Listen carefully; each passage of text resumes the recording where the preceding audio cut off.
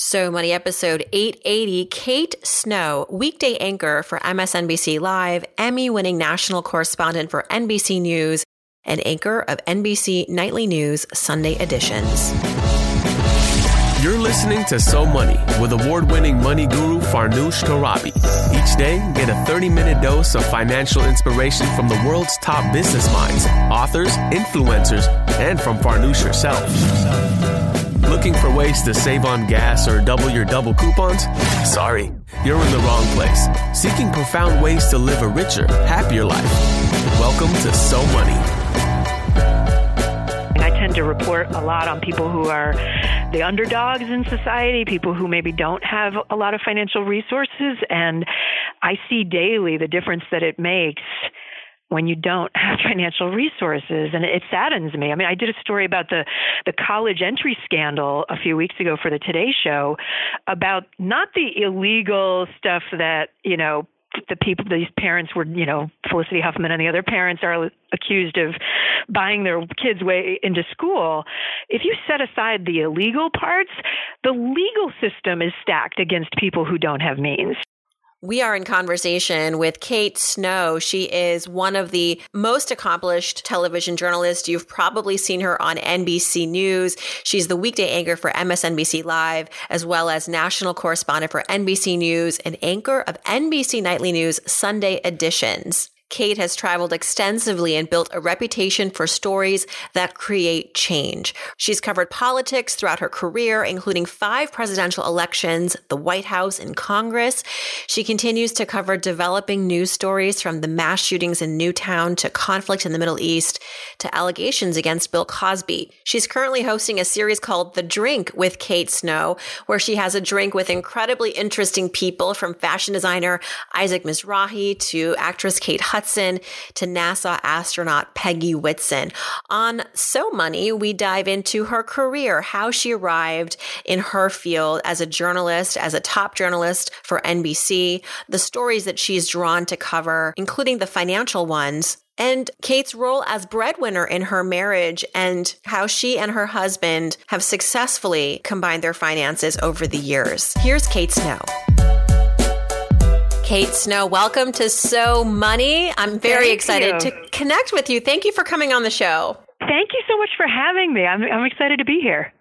It's such a treat, especially I know you're in the midst of working. This is a Tuesday that we're recording this. Yes. What's on your to-do list right now? I mean, I think as a journalist, it's like laundry list, right? Yeah, if you could see my desk right now, it's a pile of papers. I just got out of a meeting about a series of stories I'm doing on children and mental health. I've got another story in front of me about police officers and their mental health and suicide, unfortunately. I do a lot of kind of sad stories, but stories that I think are important to talk about out loud. But yeah, my day is today is a lot of meetings because I just got back from being off for a little while, and so I'm trying to catch up on a whole lot of stuff.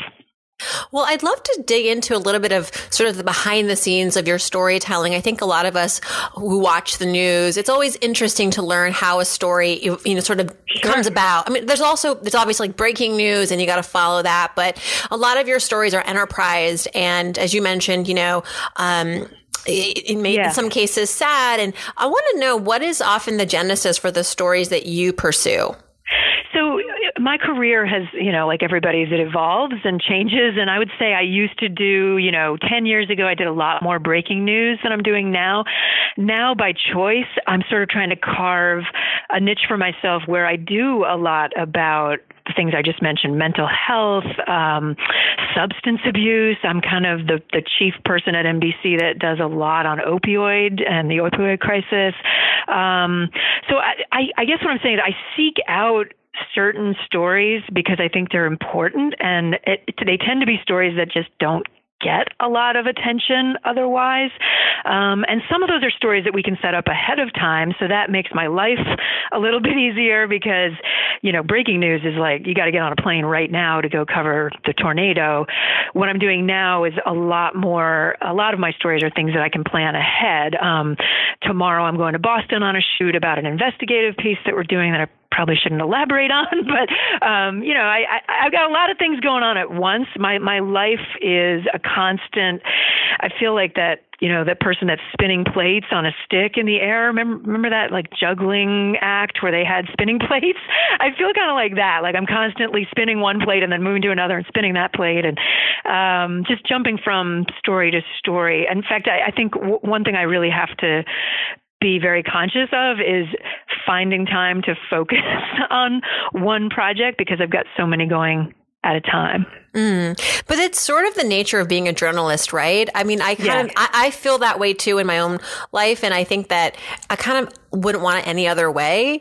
It's sort of in my DNA, thrive right? on it. Exactly. Same for me. I'm sure you're wired the same way. Most of the people in this building and in NBC and 30 Rock are sort of, people that we love having a million things going on at once. We love the energy of breaking news. And I mean, Nightly News could call me right now. It's 11:40 in the morning. They could say, we need this piece for tonight, for 6:30 tonight. That happens very frequently also. I just don't jump on planes as much as I used to go to breaking news, but I often have to do breaking news in New York. Right, because you're a mom and you have a life, and we'll get to some of that in a moment. But I went to journalism school, and I'm geeking out here because I have one of the premier journalists on the podcast, and I was thinking about some of the questions that I, as like the geeky journalist, would like to ask you. And one is that, you cover so many different topics, Kate. You also interview so many different types of people, and I wonder if there is a conscious strategy when you get a story on your plate, whether that's to interview Bono or to cover the opioid crisis. Do you have a particular first approach to every story that you're like, okay, this is where every story begins as far as your own kind of narrative storytelling approach? Yeah, I would say, there's two different buckets, right? So interviewing someone like Bono or name your celebrity. I've done a lot. I've done a lot of high-profile interviews. Last year, I interviewed the woman who took down Bill Cosby, whose case led to him being in prison right now. That's a different approach, right? That's figuring out, similar to what you do every week, how are you going to talk to someone? What questions are you going to ask? It's also what I'm doing with a show that I do now called The Drink, which I'd love to talk about at some point. But separately, when I'm doing a story, which is going to have narration, which is going to be my voice over pictures, think of Nightly News with Lester Holt. If I'm going to be in that broadcast, I'm just doing a little piece of the broadcast, right? I'm doing like basically a 2-minute piece. And then when I am approaching something like that, like we were just having a meeting in my office 10 minutes ago about a story about mental health in kids, the first thing I ask is, what is it going to look like? Because television is a visual medium. So how are we going to illustrate, like we were just talking about a story that has to do with parents overusing their digital devices. And you know how parents are often distracted now and they're on their phone. And what is that doing to our kids when they can't even access their parents because, they're standing there, but you're on your phone and you're not seeing them. I know I'm guilty of that. I think most of us are probably guilty of doing that, right? And so we were just talking about how do we illustrate that?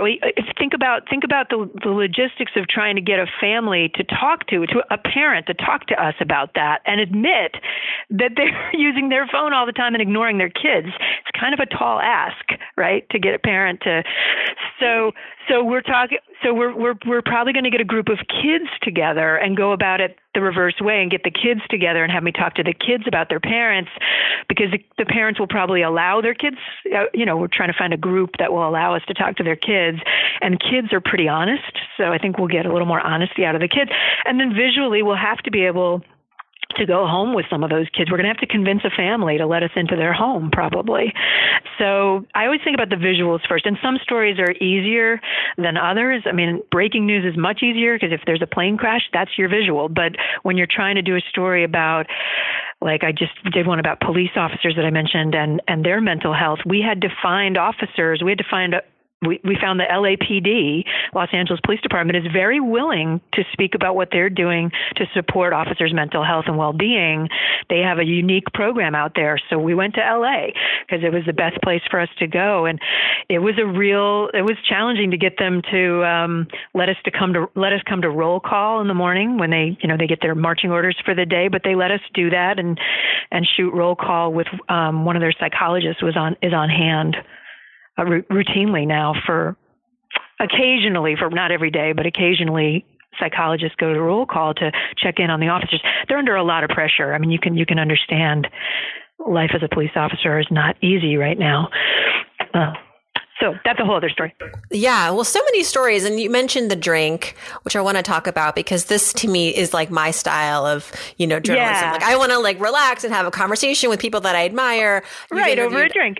Yeah. Over a drink or, your beverage of choice. But how do you decide who you interview? You've interviewed Isaac Mizrahi, Kate Hudson, Peggy Whitson, who's a NASA astronaut, obviously a big range, but is there an underpinning?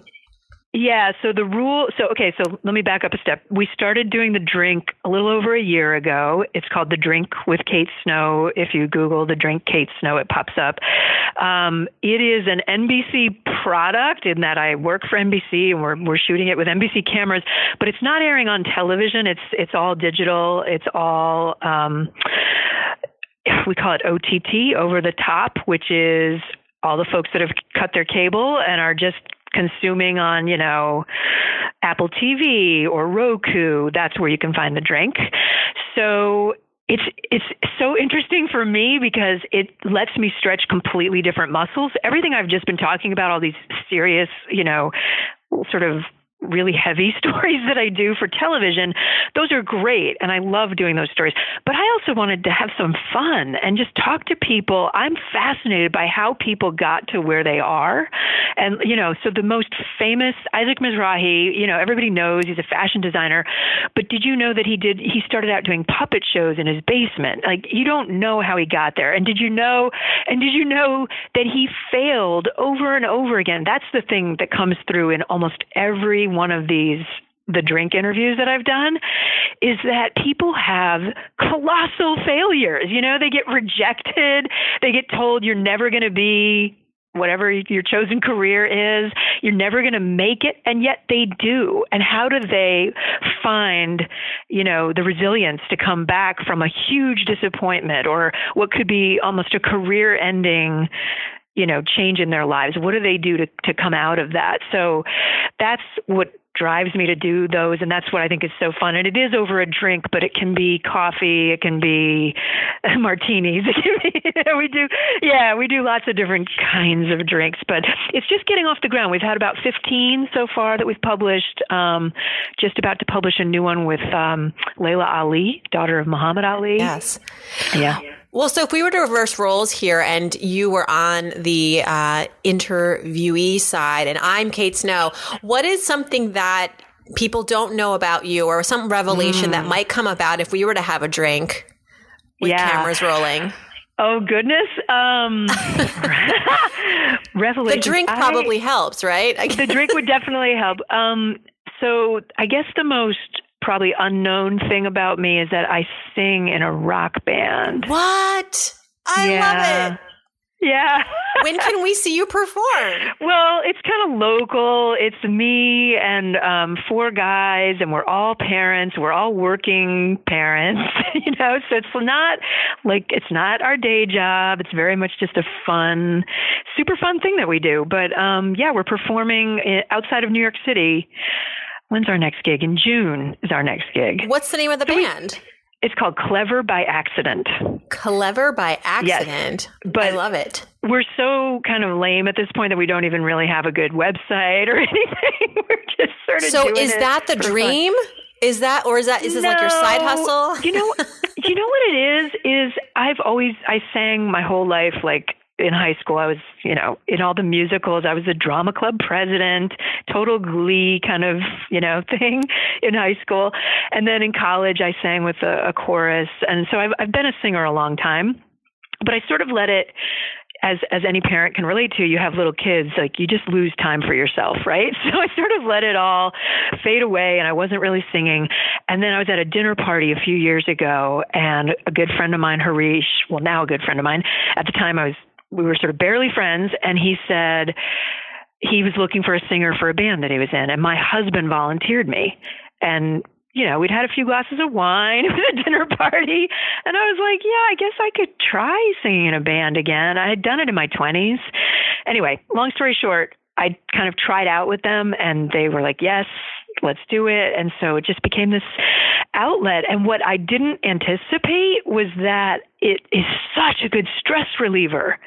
It's like with my crazy life and my doing all these heavy stories, and I have 2 kids, teenagers, I didn't think I could find time for a band and band practice once a week, which is what we try to do. But you know what? It's been the best thing ever. It's like working out. I don't know. It's like an endorphin rush, and I feel better afterwards, and it's great. So highly recommend finding something like that in your life. Yeah. I was going to say lesson to all parents or just stressed out individuals who, it's really important to have your own outlet. That's great. I'm excited. I got to Google this now. And, I don't know, maybe you should take a sabbatical from NBC and just take this on the road, Kate. No, it is not. It is just a fun thing. Well, let's shift a little bit to talk about money. And first starting with have you covered any financial stories of late, or are you interested in pursuing a particular, epidemic such as student loans, for example, another kind of, traumatic situation our country's going under? I know. Well, the story I'm working on for tomorrow, which I can't get too detailed about, but it does have to do with people paying money for education, a certain kind of education, and then finding that they can't find employment, and that the certificate that they thought was going to be a door opener for them isn't. And they're saddled with thousands and thousands of dollars of debt. So that's an investigative piece that we're working on right now. I've also been doing a lot of pieces that are related to the opioid crisis, that have to do with the Sackler family, who right now is subject of multiple lawsuits. So those are sort of financially related because they made a lot of money off of prescription painkillers, OxyContin being the big one of the Sackler family, which owns Purdue Pharma. So I touch on financial there are financial aspects to stories that I cover, but I'm definitely not like the business reporter. I don't do a lot of sort of Wall Street stories, if that makes sense. Yeah, that makes sense. But there's always a money angle, right? Depending on there is. What you're looking for. Yeah. And even in The Drink, when I'm doing these interviews with people about how they got to where there's always a money component, right? And it's always there. And then there's also that sort of haves and have-nots thing that I run into a lot in my reporting. I tend to report a lot on people who are the underdogs in society, people who maybe don't have a lot of financial resources. And I see daily the difference that it makes when you don't have financial resources. And it saddens me. I did a story about the college entry scandal a few weeks ago for the Today Show about not the illegal stuff that, these parents were, Felicity Huffman and the other parents are accused of buying their kids' way into school.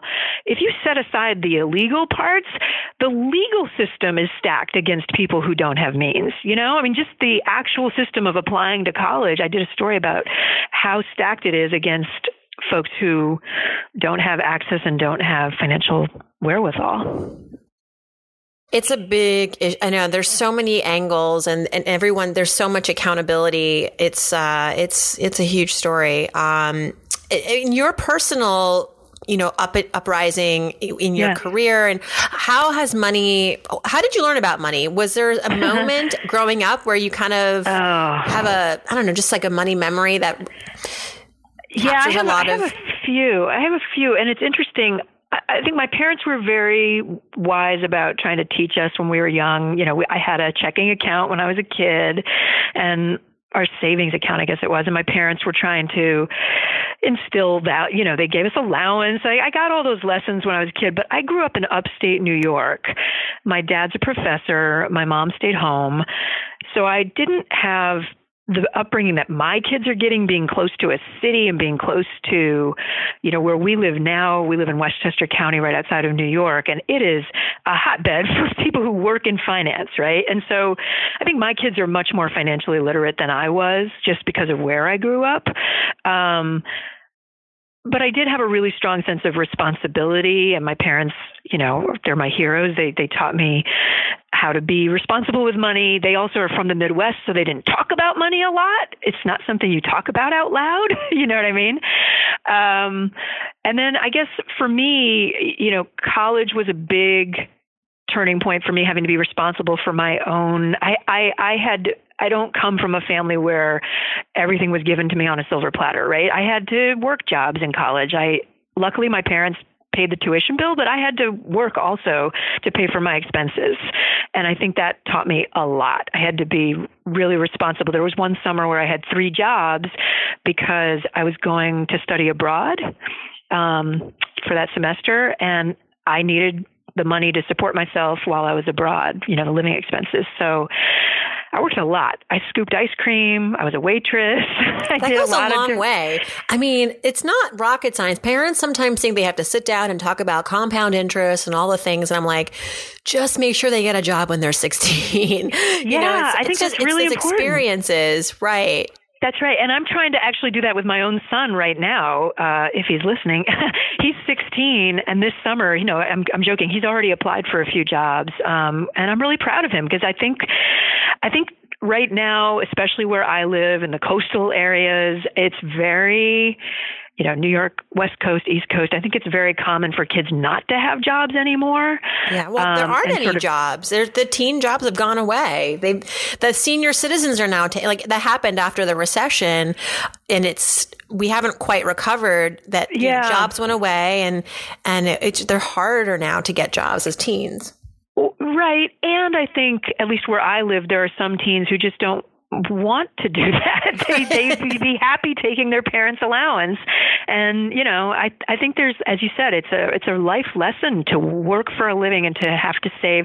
Another thing that happened to me is I had student debt. I went to undergrad and then I went to graduate school.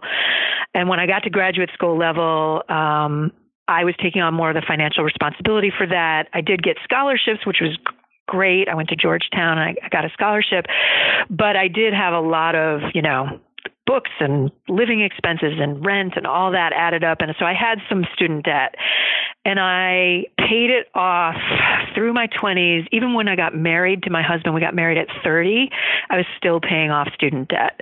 So that story, when we tell the story about student debt, I get personal. It's personal.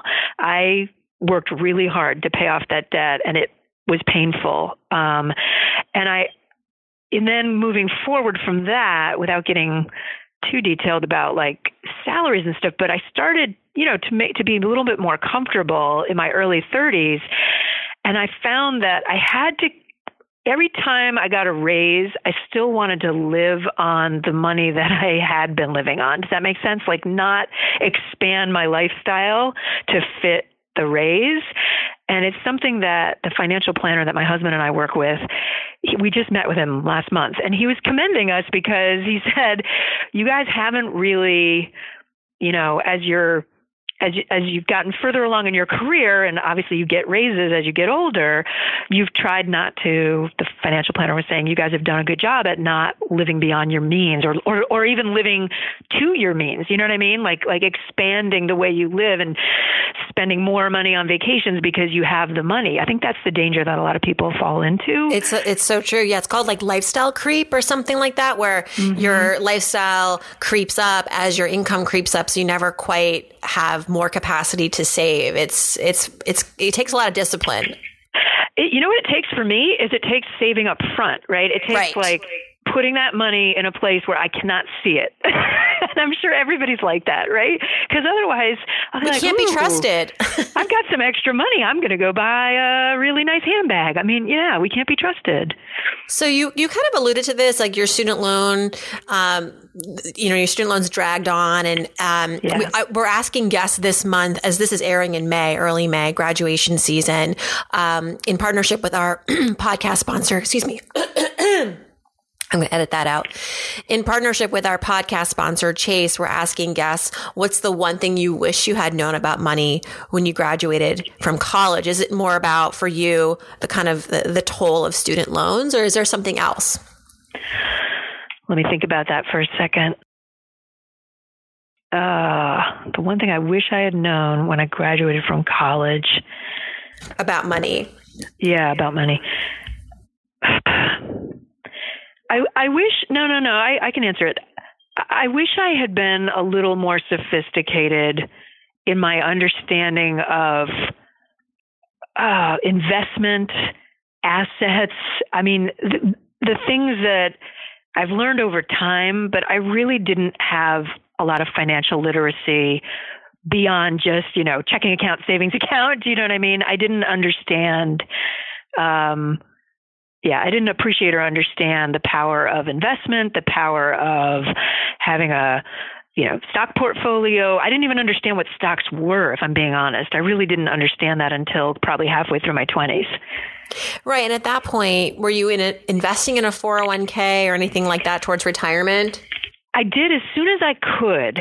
My parents gave me the advice, I think, to put money in the 401k as soon as I possibly could. So yeah, I did that early on. And that has absolutely helped, right? I already had a little tiny nest egg. Even by the time I got married to my husband, we were 30. And then, we sort of joined things together. And we created joint accounts at that point. And then we just kept going. I don't know. But I wish I'd known more early. I feel like I might have been able to be more savvy. But it sounds like you've had a pretty good grip all these years. And one thing you just mentioned about how you and your husband pool your accounts together. There was a study out recently that said that couples who join their accounts are happier, which I think, I don't know about that. I think that today, if you're getting married and you've been accustomed to managing your own money and your people are getting married later in life, I think that it's good to have some autonomy, like your own bank account. Always be transparent, always communicate, but there's something about having access to your own money, even just a little bit of it. I don't know. Yeah. So what's your take? We've been married 20 years this September. And thank you. I'm trying to think of how to say this. So we pooled our money from the beginning, and I have said this publicly. I am the primary breadwinner, like by far. My husband stayed home for about 15 years to, thank God, to support me and raise our kids. And we, worked, he has a radio show that he does, a podcast, actually. So he still did that, but he took a back seat financially. I mean, he had to take a real step back and make a very big career sacrifice for me to be doing what I'm doing today. And he would say the same thing. It's just kind of how it worked out. We didn't plan it that way, but that's how it worked out. My son was born. We realized, oh my gosh, someone can't be flying all over the country every day, all the time. I was covering the White House. I was on Air Force One, like every day. So my husband, it was either we were going to hire someone full time to take over our lives and raise our kids, or my husband was going to stay home. So that's what we did. And the kids are great, and it really worked, but it means financially that all of it's on me, really. Not now my husband's working again, but it's still pretty much all of it's on me. So it's been interesting, but we did pool because I think the reason I would say pooling works for us anyway is it's the trust thing. It's the marriage. It's, we are a married couple in all ways, including we don't hide anything from each other and we don't hide our finances from each other. So that's why I personally like that we did that. Yeah. And I think, well, that's first of all, I love this story. I'm also the primary breadwinner in our household, and I've written a book about female breadwinners. I think it's important for us to be open about it and talk about, all of it, the good, the bad, the challenges, because this is becoming an increasing trend, which I want to support. We need to be able to tell women that this is possible and that there's nothing wrong with it. There can be some stigma around it, don't you think? Like, oh, you're the breadwinner. Unfortunately, yeah, I do. And I think it's changing, but not fast enough. I mean, I know I have a lot of girlfriends who are either they're the only one working or they make more than their husbands. Who cares, right? Let's get out of the dark ages. It doesn't matter as long dark ages. Yeah. As long as your family is functioning and happy, and your kids are happy, and your spouse is happy. It does. To me, it just doesn't matter anymore. Like, it's 2019, for Pete's sake. But it is interesting that we're still culturally a little bit stuck, I think. Like, my husband would tell you, Chris is his name, Chris would say, we go to dinner parties or we go to big events, and the first thing people ask him is, what do you do? You know? And it shouldn't be the first question, but it often is. It's so New York. It's very New York. It's very New York. Well, this has been such a fun conversation. I know you have to get back to all the things because you're only, reporting on 12 different stories at once. Looking forward to your broadcasts on the mysterious education piece, which I'm really interested in learning more about that. I'll have to let you know when that's coming. That should be in May on Nightly News, hopefully. All right. We will stay tuned. Kate, thank you so much for your candidness, for all the work that you do, for spending time with us. This has been really a privilege. Thank you. Farnoosh, thank you so much. I really appreciate it. Thanks so much to Kate for joining us. Check out her series, The Drink with Kate Snow, which is on digital and OTT. You can follow Kate on Facebook and Twitter, Instagram, and Snapchat at TV Kate Snow. All this information is back at SoMoneyPodcast.com, the audio as well as the transcript. And while you're there, click on Ask Farnoosh and send me your question for the Friday episodes of Ask Farnoosh, whether it's about money, career, kids, dating. Everybody seems to think I'm an expert about all these things, and I try my best. I've lived life now almost 40 years. I got some thoughts. Send me those questions. And also, if you want to co-host with me, very important. I'm looking for co-hosts. My schedule's gotten a little bit more open these next few weeks and months coming up. So would love to connect with you listeners. Thanks for tuning in, everyone. And I hope your day is so moneyed.